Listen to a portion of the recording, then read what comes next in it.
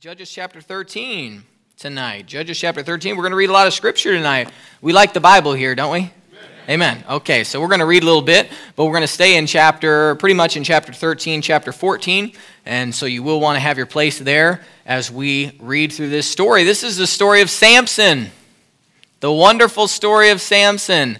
I'm reading in my son's book. We have a bedtime story book, and probably every Christian family may have had a bedtime Christian story book, and it has the highlight stories of the Bible. And generally, you have the story of Samson, as well as many other of the heroes of the faith, and they turn them into children's stories with biblical principles, and it's wonderful. And so we're going to learn about Samson tonight and look at his life. And when we think of Samson, we think of strength. We think of maybe victory, a guy who, destroyed a lot of Philistines and a lot of good things. But when I read the story of Samson, that's not really the vibe that I get. I don't get just a hero, let's say like a superhero with super strength that came and saved the Israelites from the overrule of the Philistines. That would be nice, and that would be great, but that's not how the story reads. We're going to look at it tonight. This is actually, in my opinion, a sad story. This is a story of wasted potential. A guy who had everything. Wonderful family. Wonderful abilities. A God who loved him. He was one of God's people. But he blew it. He lived his life totally for himself. Selfishness. I like to listen to Jack Hyles. Anybody like to listen to Jack Hyles? Amen. I do listen to, go online and listen to many of the sermons that he preached. And he made a statement that kind of stuck with me, that the biggest sin in the Christian life is selfishness. He says, if I could preach about really anything outside the death, burial, and resurrection of Jesus Christ, he says, I would preach on selfishness.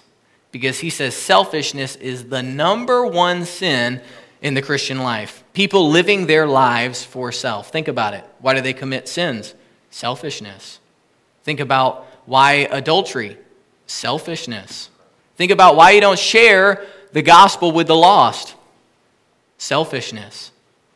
Samson was an extremely selfish person, and he wasted his potential. This story could go a completely different direction. We could be here rejoicing about the accomplishments of Samson, but that's not what happens when we read through this story. Our heart yearns that, man, why didn't he just do what was right? Why didn't he just not get distracted by everything that happened in the world? And why didn't he just do right? He wasted his potential.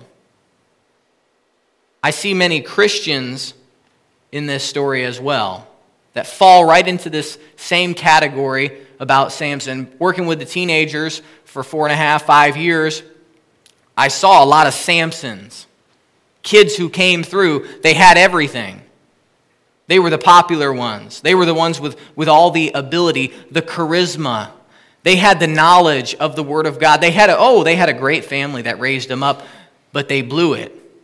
And they wasted their potential and continue to waste their potential. I don't want that to be me. Samson, the people of Israel, they prayed that they would have a deliverer, a judge, which the book of Judges is about deliverers, people delivering Israel when they messed up. And God had to punish them, and then he would send along a deliverer who would restore them back to being sufficient, to being on their own. And people had prayed that God would raise up a deliverer. And Samson was the answer to that prayer. And although, yes, he killed a lot of Philistines, he didn't do nearly as much as he could have. And I think we can all agree on that. I don't want that to be me. I don't want the story of Chris Barrows to be, what could he have done? What could he have done? It's interesting that tonight we just put up all these montage photos, right? There's a story that is told. I think Pastor Bill said, I actually told him a few years ago, I said, you should preach a sermon about the montages. and about how people's lives are put up here and in different instances, and we can go through and we can see, oh, a successful person. Oh, that person, that was a failure. That was somebody who blew it. And we just leave them up regardless because it's the story of our lives, the story of Gospel Baptist Church. It's the history, and there's lessons to be learned. We don't just take something out because it didn't go real well. Because there's lessons to be learned. He says, oh yeah, I preached that. Great. Nothing original, right? It sounded real good. I'm like, wow, this is just the greatest idea. He's going to love it. Yeah, I did that about 15, 20 years ago. Okay.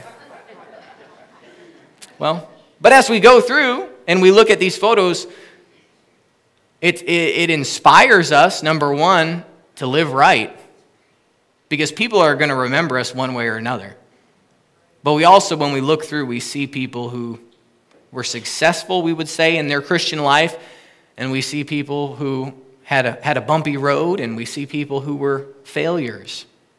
We see people who we say, that was wasted potential. May that not be us tonight.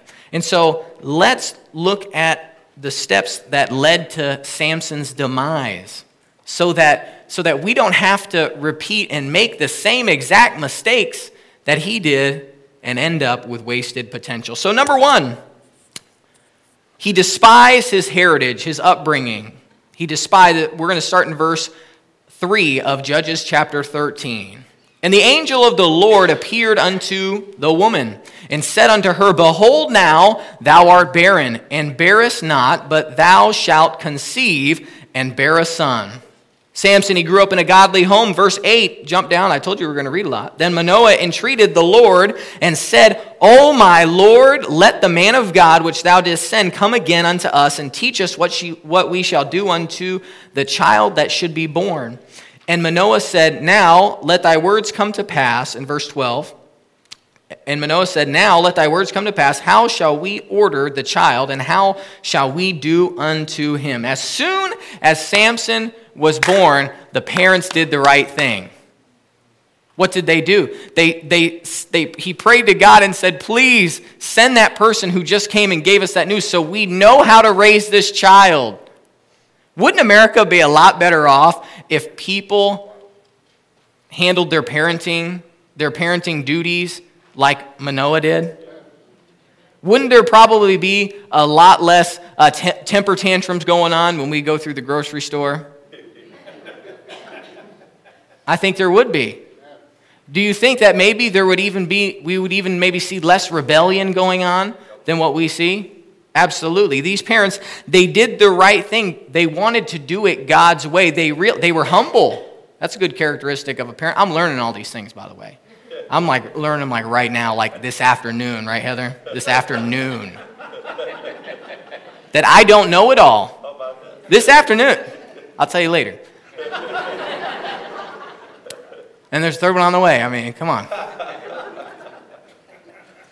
You're humble. You have to be humble that you don't understand everything. And I do think it's interesting that parents, they don't like going to God for advice now, opening up the Word of God and going for advice. They like going to all these other resources and philosophical ideas about how to raise children. I think God knows how to raise kids. I think He does. Samson grew up in a godly home with parents, I believe, who loved God and wanted the best for him. And so they pushed him and they shoved him in the right direction, the best way that they knew how. We see that because he asked. The angel of the Lord came and gave specific instructions on how they were to raise Samson, the Nazirite vow. Verse 4 and 5, if we jump back to that, verse 4 and 5, now therefore beware, I pray thee, and drink not wine nor strong drink, and eat not any unclean thing. For lo, thou shalt conceive and bear a son, and no razor shall come upon his head, for the child shall be a Nazirite unto God from the womb, and he shall begin to deliver Israel out of the hand of the Philistines.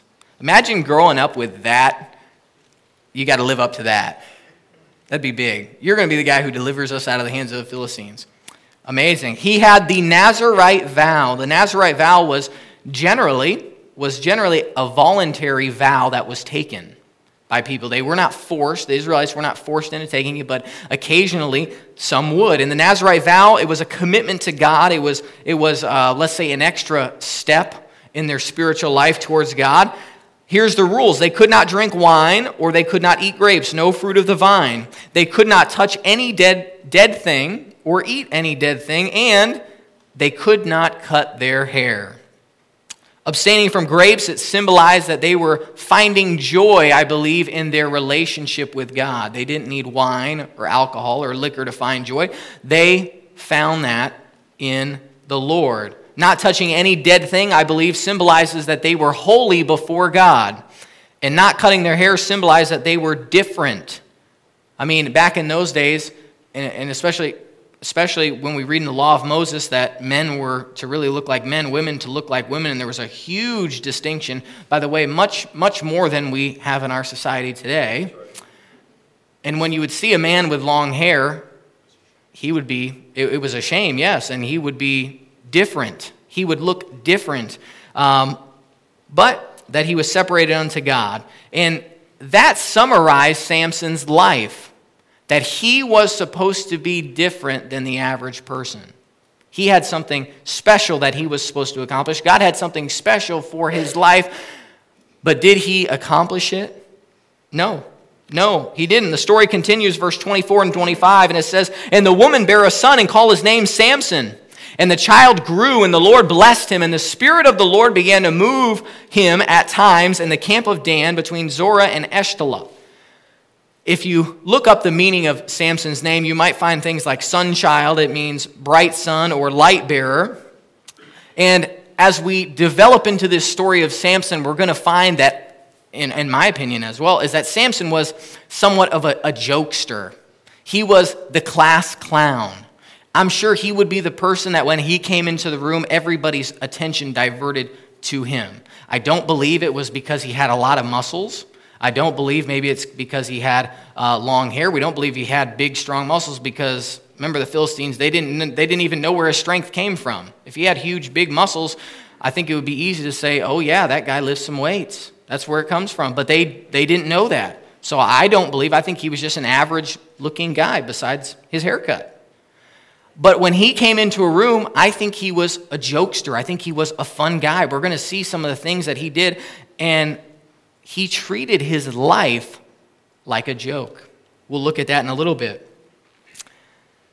We see that Samson, he did not use his personality and his strength to glorify God, but he really used it to glorify himself and to promote himself. He was totally wrapped up in selfishness. And God has given many Christians wonderful opportunity. Maybe you have grown up with parents who loved you and pushed you in the right direction towards God. Maybe you've been underneath a pastor who has literally poured his life into you and has shared with you the deep treasures of the Word of God that he finds in his study time. And you've maybe had friends or teachers at your church who have poured into your life. Don't waste it. Don't squander it. Don't despise it. I believe Samson despised his heritage because, as we can see, he wanted to do nothing else but be like the world. That's what he wanted. I believe that's what he thought about all the time. He didn't want to be a Christian. I'm sure there's people even under the sound of my voice that are here, yes, because they're a Christian, but they keep looking over the fence from time to time. They're not satisfied. They look at what the world has to offer, and they think, man, that looks pretty good.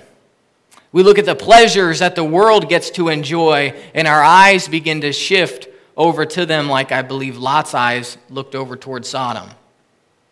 And we squander the opportunity that God has given us.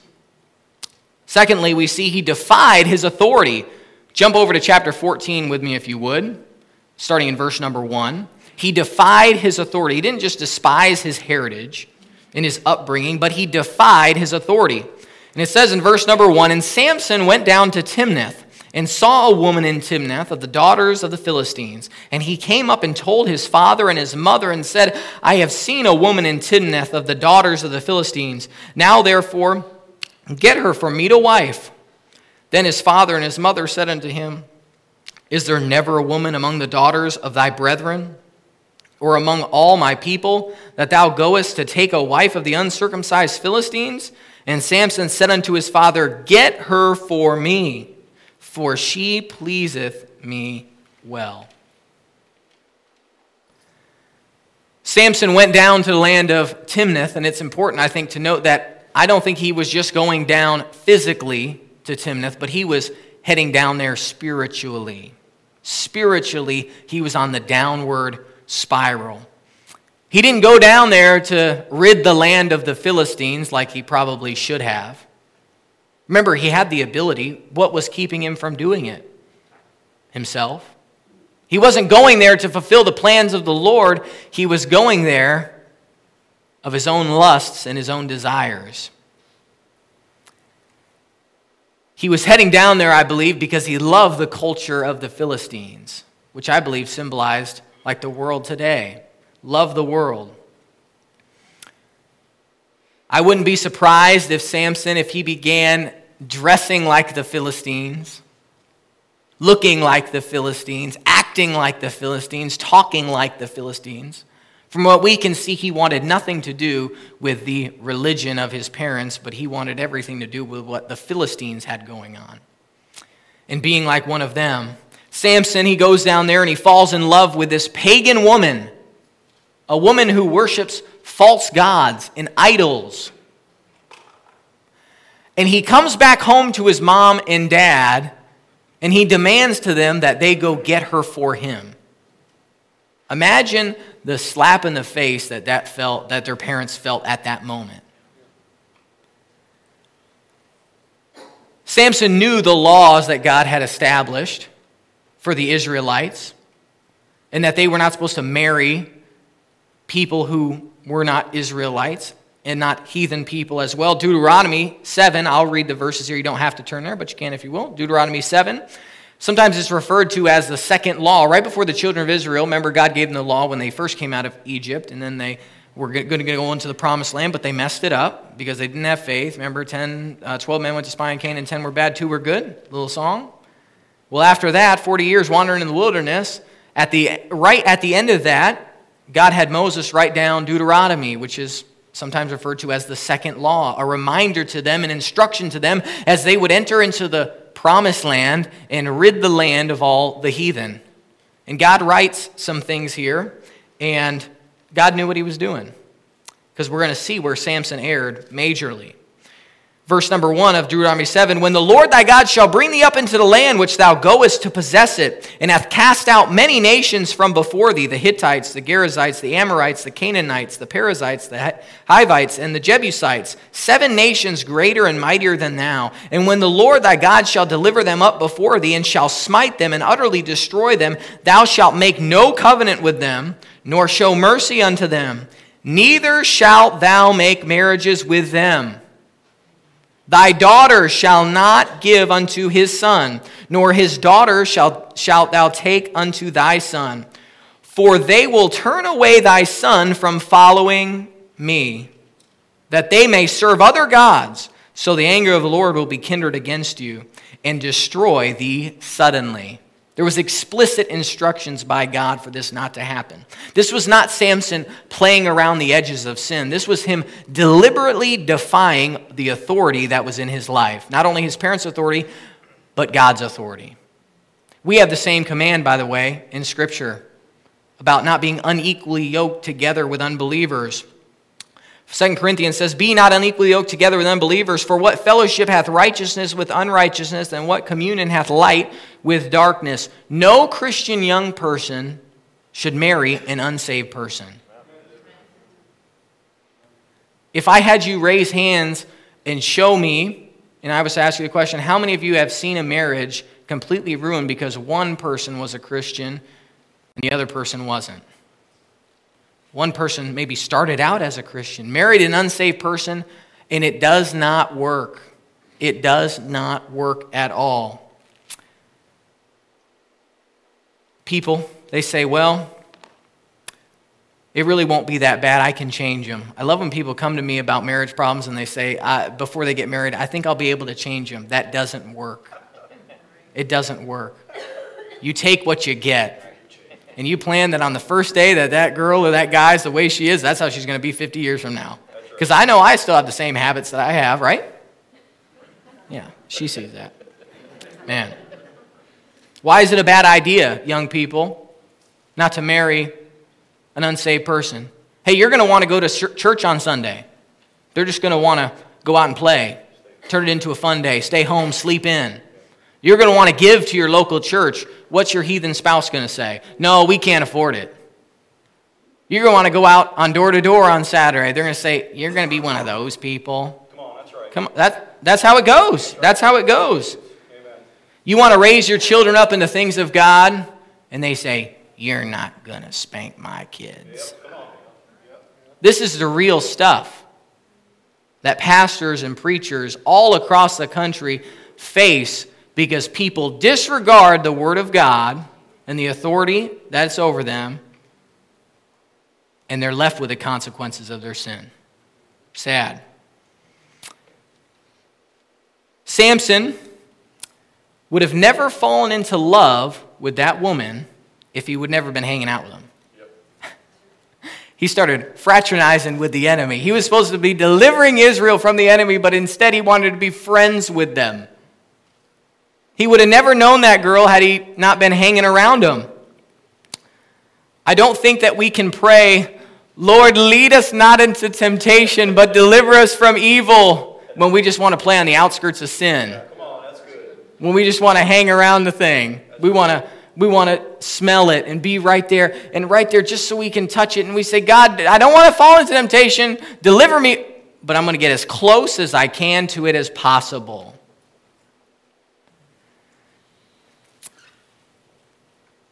In verses 2 and 3, he says, go get her for me. Get her for me. He was obviously past the age where he was 100% under his parents' authority. But I'm sure for many years, Samson lived like he was expected to live. I'm sure Samson did all the right things like he was supposed to. If he was alive today, he would have went to church 3 times a week, like many of our young people do. He maybe would have sat up and paid attention during family devotions at night. He probably would have showed up on the bus route and helped out his mom or dad as they were serving the Lord.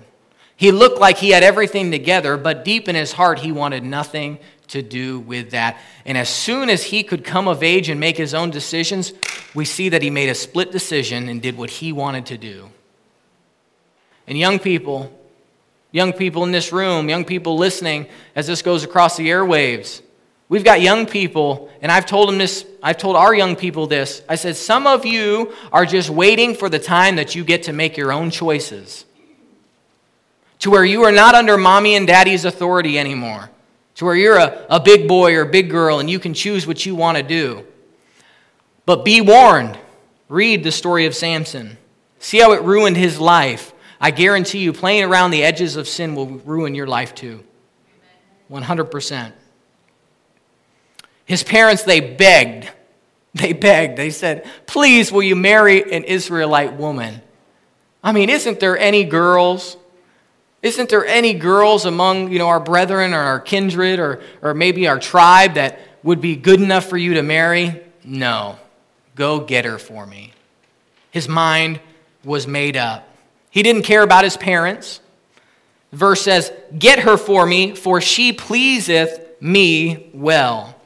He didn't care about the authority in his life. He didn't care about the people who invested in his life. He only cared about himself. Do you know how much it hurts a pastor when a pastor pours the Word of God into people? Week after week, month after month, year after year. And then to see them totally disregard the Word of God, do what they want to do because it pleases them. You say, well, how do I know? I see what it does to Pastor Bill. When people do not follow the plain teaching of the Word of God. I'm not talking about a bunch of gray area. I'm talking about the parts that say, thus saith the Lord, I command you. And people would rather choose to please themselves than to please the Lord with their life. Samson ripped the heart out of his parents. Many Christians rip the hearts out of their spouses and out of their pastors and out of the spiritual authorities that have been put in their lives. And let's not forget about God, as if he has no feelings. If anything, that should be enough to keep us on the right track. He defied his parents. Sad. And the third thing we see is that he defiled his body. He defiled his body. Judges 14, verse number 5 and 6 says, "Then went Samson down, and his father and his mother to Timnath, and came to the vineyards of Timnath, and behold, a young lion roared against him, and the Spirit of the Lord came mightily upon him, and he rent him as he would have rent a kid. And he had nothing in his hand, but he told not his father or his mother what he had done." After that conversation, he goes back down to Timnath. Wise choice. While he was going down there, he happened to be walking through a vineyard. How dumb is that? Say, what? It's just a vineyard. What did a Nazirite have any business doing in a vineyard? He was not supposed to eat grapes. He was not supposed to drink wine or drink grape juice. He was supposed to totally stay away from it. He shouldn't even touch it. Nevertheless, get it close enough that he could. Again, that's Samson playing around the edges of sin. An incredible story, though. The lion jumps out, and what does he do?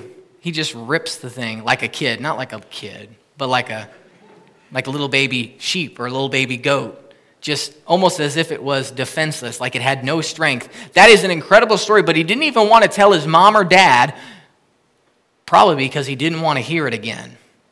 He didn't want to hear another lecture from his mom and dad. He had an awesome story, but he couldn't even share it with them.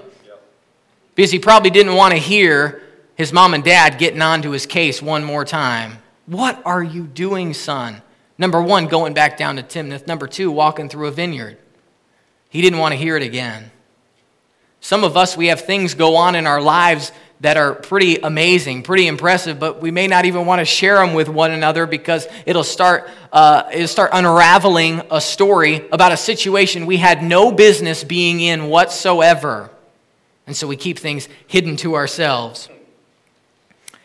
Chapter 14, verse 8 and 9 says, "And after a time he returned to take her, and he turned aside to see the carcass of the lion, and behold, there was a swarm of bees and honey in the carcass of the lion. And he took thereof in his hands, and went on eating, and came to his father and his mother, and he gave them, and they did eat. But he told not them what he had taken the honey out of the carcass of the lion." So he comes making his trip back, and some bees had gotten into the lion and had made honey, had a honeycomb. And so he reached in there. What did he do? He's breaking his Nazirite vow. He's touching something dead and also eating something out of it. And then he takes that same thing and he doesn't even tell his mom and dad. He allows them to partake in that, which they probably had no business taking part of either, but he gives it to them. Sad case of affairs. He deliberately defiled himself for something that was so simple. Something that was just a little sweet. Gave him just a little pleasure. It wasn't even anything big. I don't want to go out for something small. I don't want to go out for something big either, but I definitely don't want to go out for something small. For something seemingly insignificant. But that's what Samson was doing. How cheap are you? Samson was pretty cheap. What's your price tag? What's your for sale sign say? How cheap are you? What does the devil have to dangle in front of you to get you to bite? When I was a little kid, we used to go fishing, and we would put little, of course, you go and get worms, and you put them on the hook, and you throw them out there. And we would stand up on this ledge, and we would drop our lines down in there, and these little tiny perch or these little tiny brim, they would come up, and they would, of course, bite it. And then, of course, one of us has the bright idea, we're little, 6, 7, 8-year-old kids. We just say, okay, I'm just going to take the hook. We can see them all down there. I'm just going to throw the hook in there. It's a little gold, just kind of gold-plated hook. We would throw it down in there. Those stupid fish would bite the hook with no bait. They would bite the hook with no bait whatsoever. Just a little shine that was on them caused them to bite.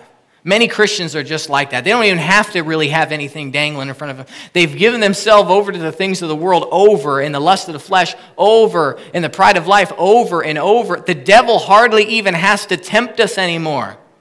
He just has to dangle something out in front of us, and he knows we're going to bite it. That's good. Samson was cheap.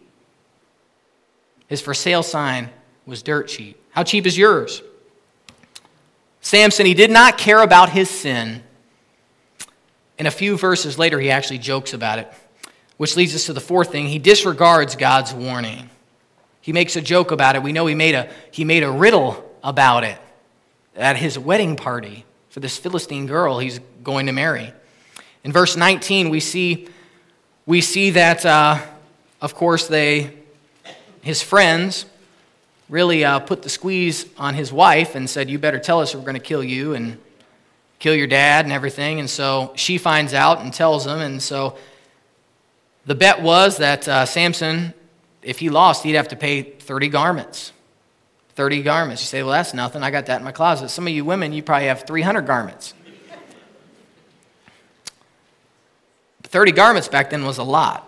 I think if you had, from what research I've done, if you had about 2 changes of clothes back then, I mean, you were considered well off.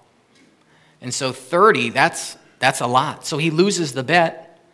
And so he is owed 30 changes of clothes. Verse 19 in chapter 14 says, and the Spirit of the Lord came upon him, and he went down to Ashkelon and slew 30 men and took their spoil and gave change of garments unto them which expounded the riddle. And his anger was kindled, and he went up to his father's house. But Samson's wife was given to his companion, whom he had used as a friend. Samson had a debt to pay, so what do? He went down and just cold-blooded killed 30 people and took their clothes. You say, well, they were Philistines. Yeah, but he wasn't doing it for the Lord. It wasn't a time, I would say, of rejoicing. Woo, God's people are doing right. No, he was down there of his own lusts and desires, and because he had messed up, he went and just killed 30 people for their clothes. Then he comes back and finds that his wife has been given to his friend. And so we see he goes there, and of course, and the dad says, oh, I thought you were mad at her and you didn't want her anymore, so I gave her to somebody else. That was the best thing that could have happened to Samson, that he got away from that girl. But he was too blind to see it. I believe it was God's warning. God was giving him a break.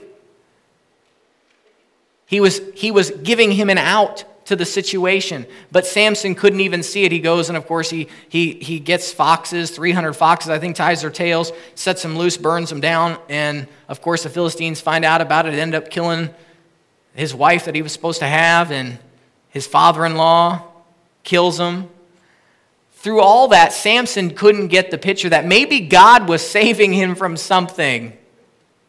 When circumstances happen in our life and they don't go exactly how they're supposed to be, we think they're supposed to be planned, and it gets a little rocky, I think it's wise to consider God in the matter. Why did this not happen? Maybe there's a job that you've been applying for, and you think, wow, if I just get it, this is going to make me. But maybe God is saving you from that job for a reason. Maybe there's an investment that went south, but God is saving you because you know what that money would do to you and how it would corrupt you. Maybe there's a relationship that you've been trying to work out and it's not panning out the way you wanted to, but maybe God is saving you from something. I believe that God is sovereign. I believe that he cares about the affairs of men and that he is involved in the things that happen in our life. I don't think that what happens is just happenstance. I believe that it is God ordained. I don't believe, some people think that God is just like a watchmaker. He made this world and lets it go and it just unravels. No. I believe God is involved in the intricate details of our life. And so when things don't go just as planned, I think we should look up, consider God. He could be saving us from something. But did Samson get it? No. Chapter 16, we won't read it there, but it says that he went down to Gaza and he saw a harlot and went in unto her. Poor decision after poor decision. The Philistines heard that Samson was there, so they surrounded the city. Samson snuck out during the night and went up to the gate. It was completely locked up, and we know the story. He picked up the gate, put it on his shoulders. By the way, he could have just picked up the gate, lifted it up, sent it 5 feet over, but what did he do? He marched it all the way up the hill. I told you he was a jokester. What he was doing was saying, I got you. You couldn't catch me. I got away with it. Again, Samson is just full of himself, and every decision that he seems to make is not to honor and glorify God, but to slip out of trouble and get away from it. After that situation, do you say, wow, my eyes are open. I better start living the right way? No, he doesn't do that. We see, fifthly, that he deliberately played with sin. Chapter 16, starting in verse number 4, says, and it came to pass afterward that he loved a woman in the valley of Sorek, whose name was Delilah. You know the story. We won't continue reading. He goes in to Delilah, and she was in on it. She was wanting to get him captured. And of course, it goes back and forth, and each time Samson was attacked, you would think he would be smart enough to realize what was going on, but he didn't. He was enthralled with his sin and the relationship with this woman and how much she pleased him, that he couldn't see the forest through the trees. And the last time, in verse number 20, that the Philistines came in, of course, Samson told Delilah the secret of his strength. And she said, the Philistines, in verse number 20 of chapter 16, the Philistines be upon thee, Samson. And he awoke out of his sleep and said, I will go out at the other times before and shake myself. And he wist not that the Lord was departed from him. He got up like he did the last few times, but he didn't even know that God wasn't with him anymore. We've got Christians, I believe, that don't even know that God's presence is not with them anymore. He's, in a sense, taken his hand off of their life. They don't even know it. They're continuing on. They're continuing their ministry and in their service, but they don't even know that God's hand is off of them because of the sin in their life. They've come so cold to the things of God, they couldn't even tell when God wasn't in it anymore. That's where Samson was at. Finally, sin caught up with Samson. Sin's like a credit card. I love this quote, study Bible, the one that you like. Not Ryrie. What study Bible is that? No, big one. Strand, the Strand Study Bible. I was reading through that, and there was a fabulous quote. He said, sin is like a credit card. He says, you go out and you spend it, and you swipe, and you swipe, and you swipe, and woo, yeah, I got all this stuff, great, this is awesome. And you spend it, and you spend it, and you spend it, and you spend it, like there's no tomorrow. But eventually, the credit card gets declined, the bill comes in the mail, playtime is over, and payday is here. That's with Samson. He was living life like he was never going to answer for what he did, but he kept racking up charges over and over and over again, and payday was here. Payday was here. You think that the sin of pornography or bitterness or selfishness or immorality or adultery or selfishness or covetousness is never going to catch up? It will catch up. And it'll be a miserable day when it does. In conclusion, what happened to Samson as we finish up here? What happened to him? Well, they came at him with a poker that they heated up in the fire, and they stuck it in his eyes. Then they took him and they tied him up like a mule and had him grind grain, and they would bring him and make fun of him and joke for sport at him. You can't always come back from sin. Did you hear me? There's not always coming home.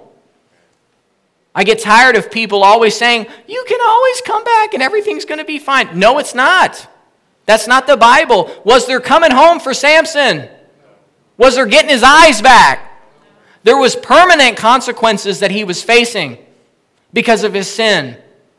And we get these young people and adults who just float around, like it's no problem.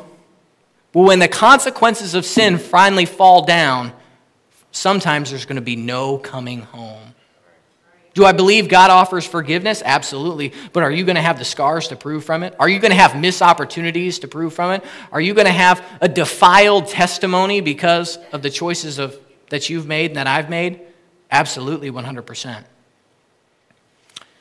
Of course, there is forgiveness, and we see that Samson in verse 28 of chapter 16 says, "And Samson called out to the Lord and said, O Lord God, remember me, I pray thee, and strengthen me, I pray thee, only this once, O God, that I might once be avenged of the Philistines for my 2 eyes." Even at the end of that thing, was he trying to please God? No. Do I think that Samson had faith? Yes. Hebrews says that Samson was one of the people listed there. He had faith.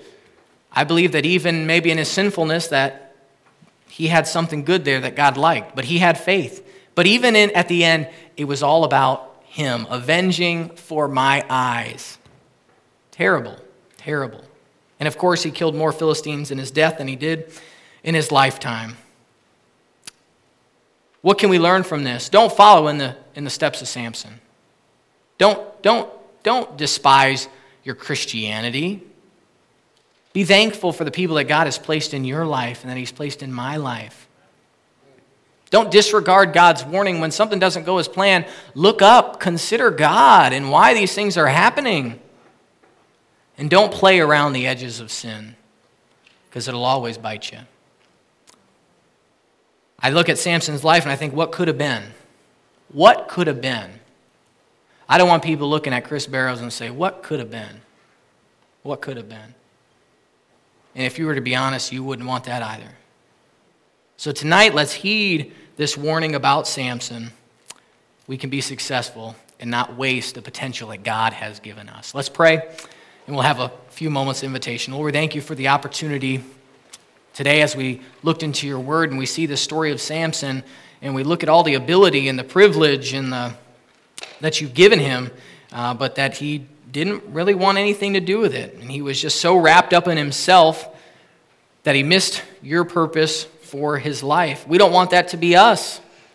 We don't want that to be our family. May we heed this warning that we've seen here tonight, that we would not waste our potential. In Jesus' name.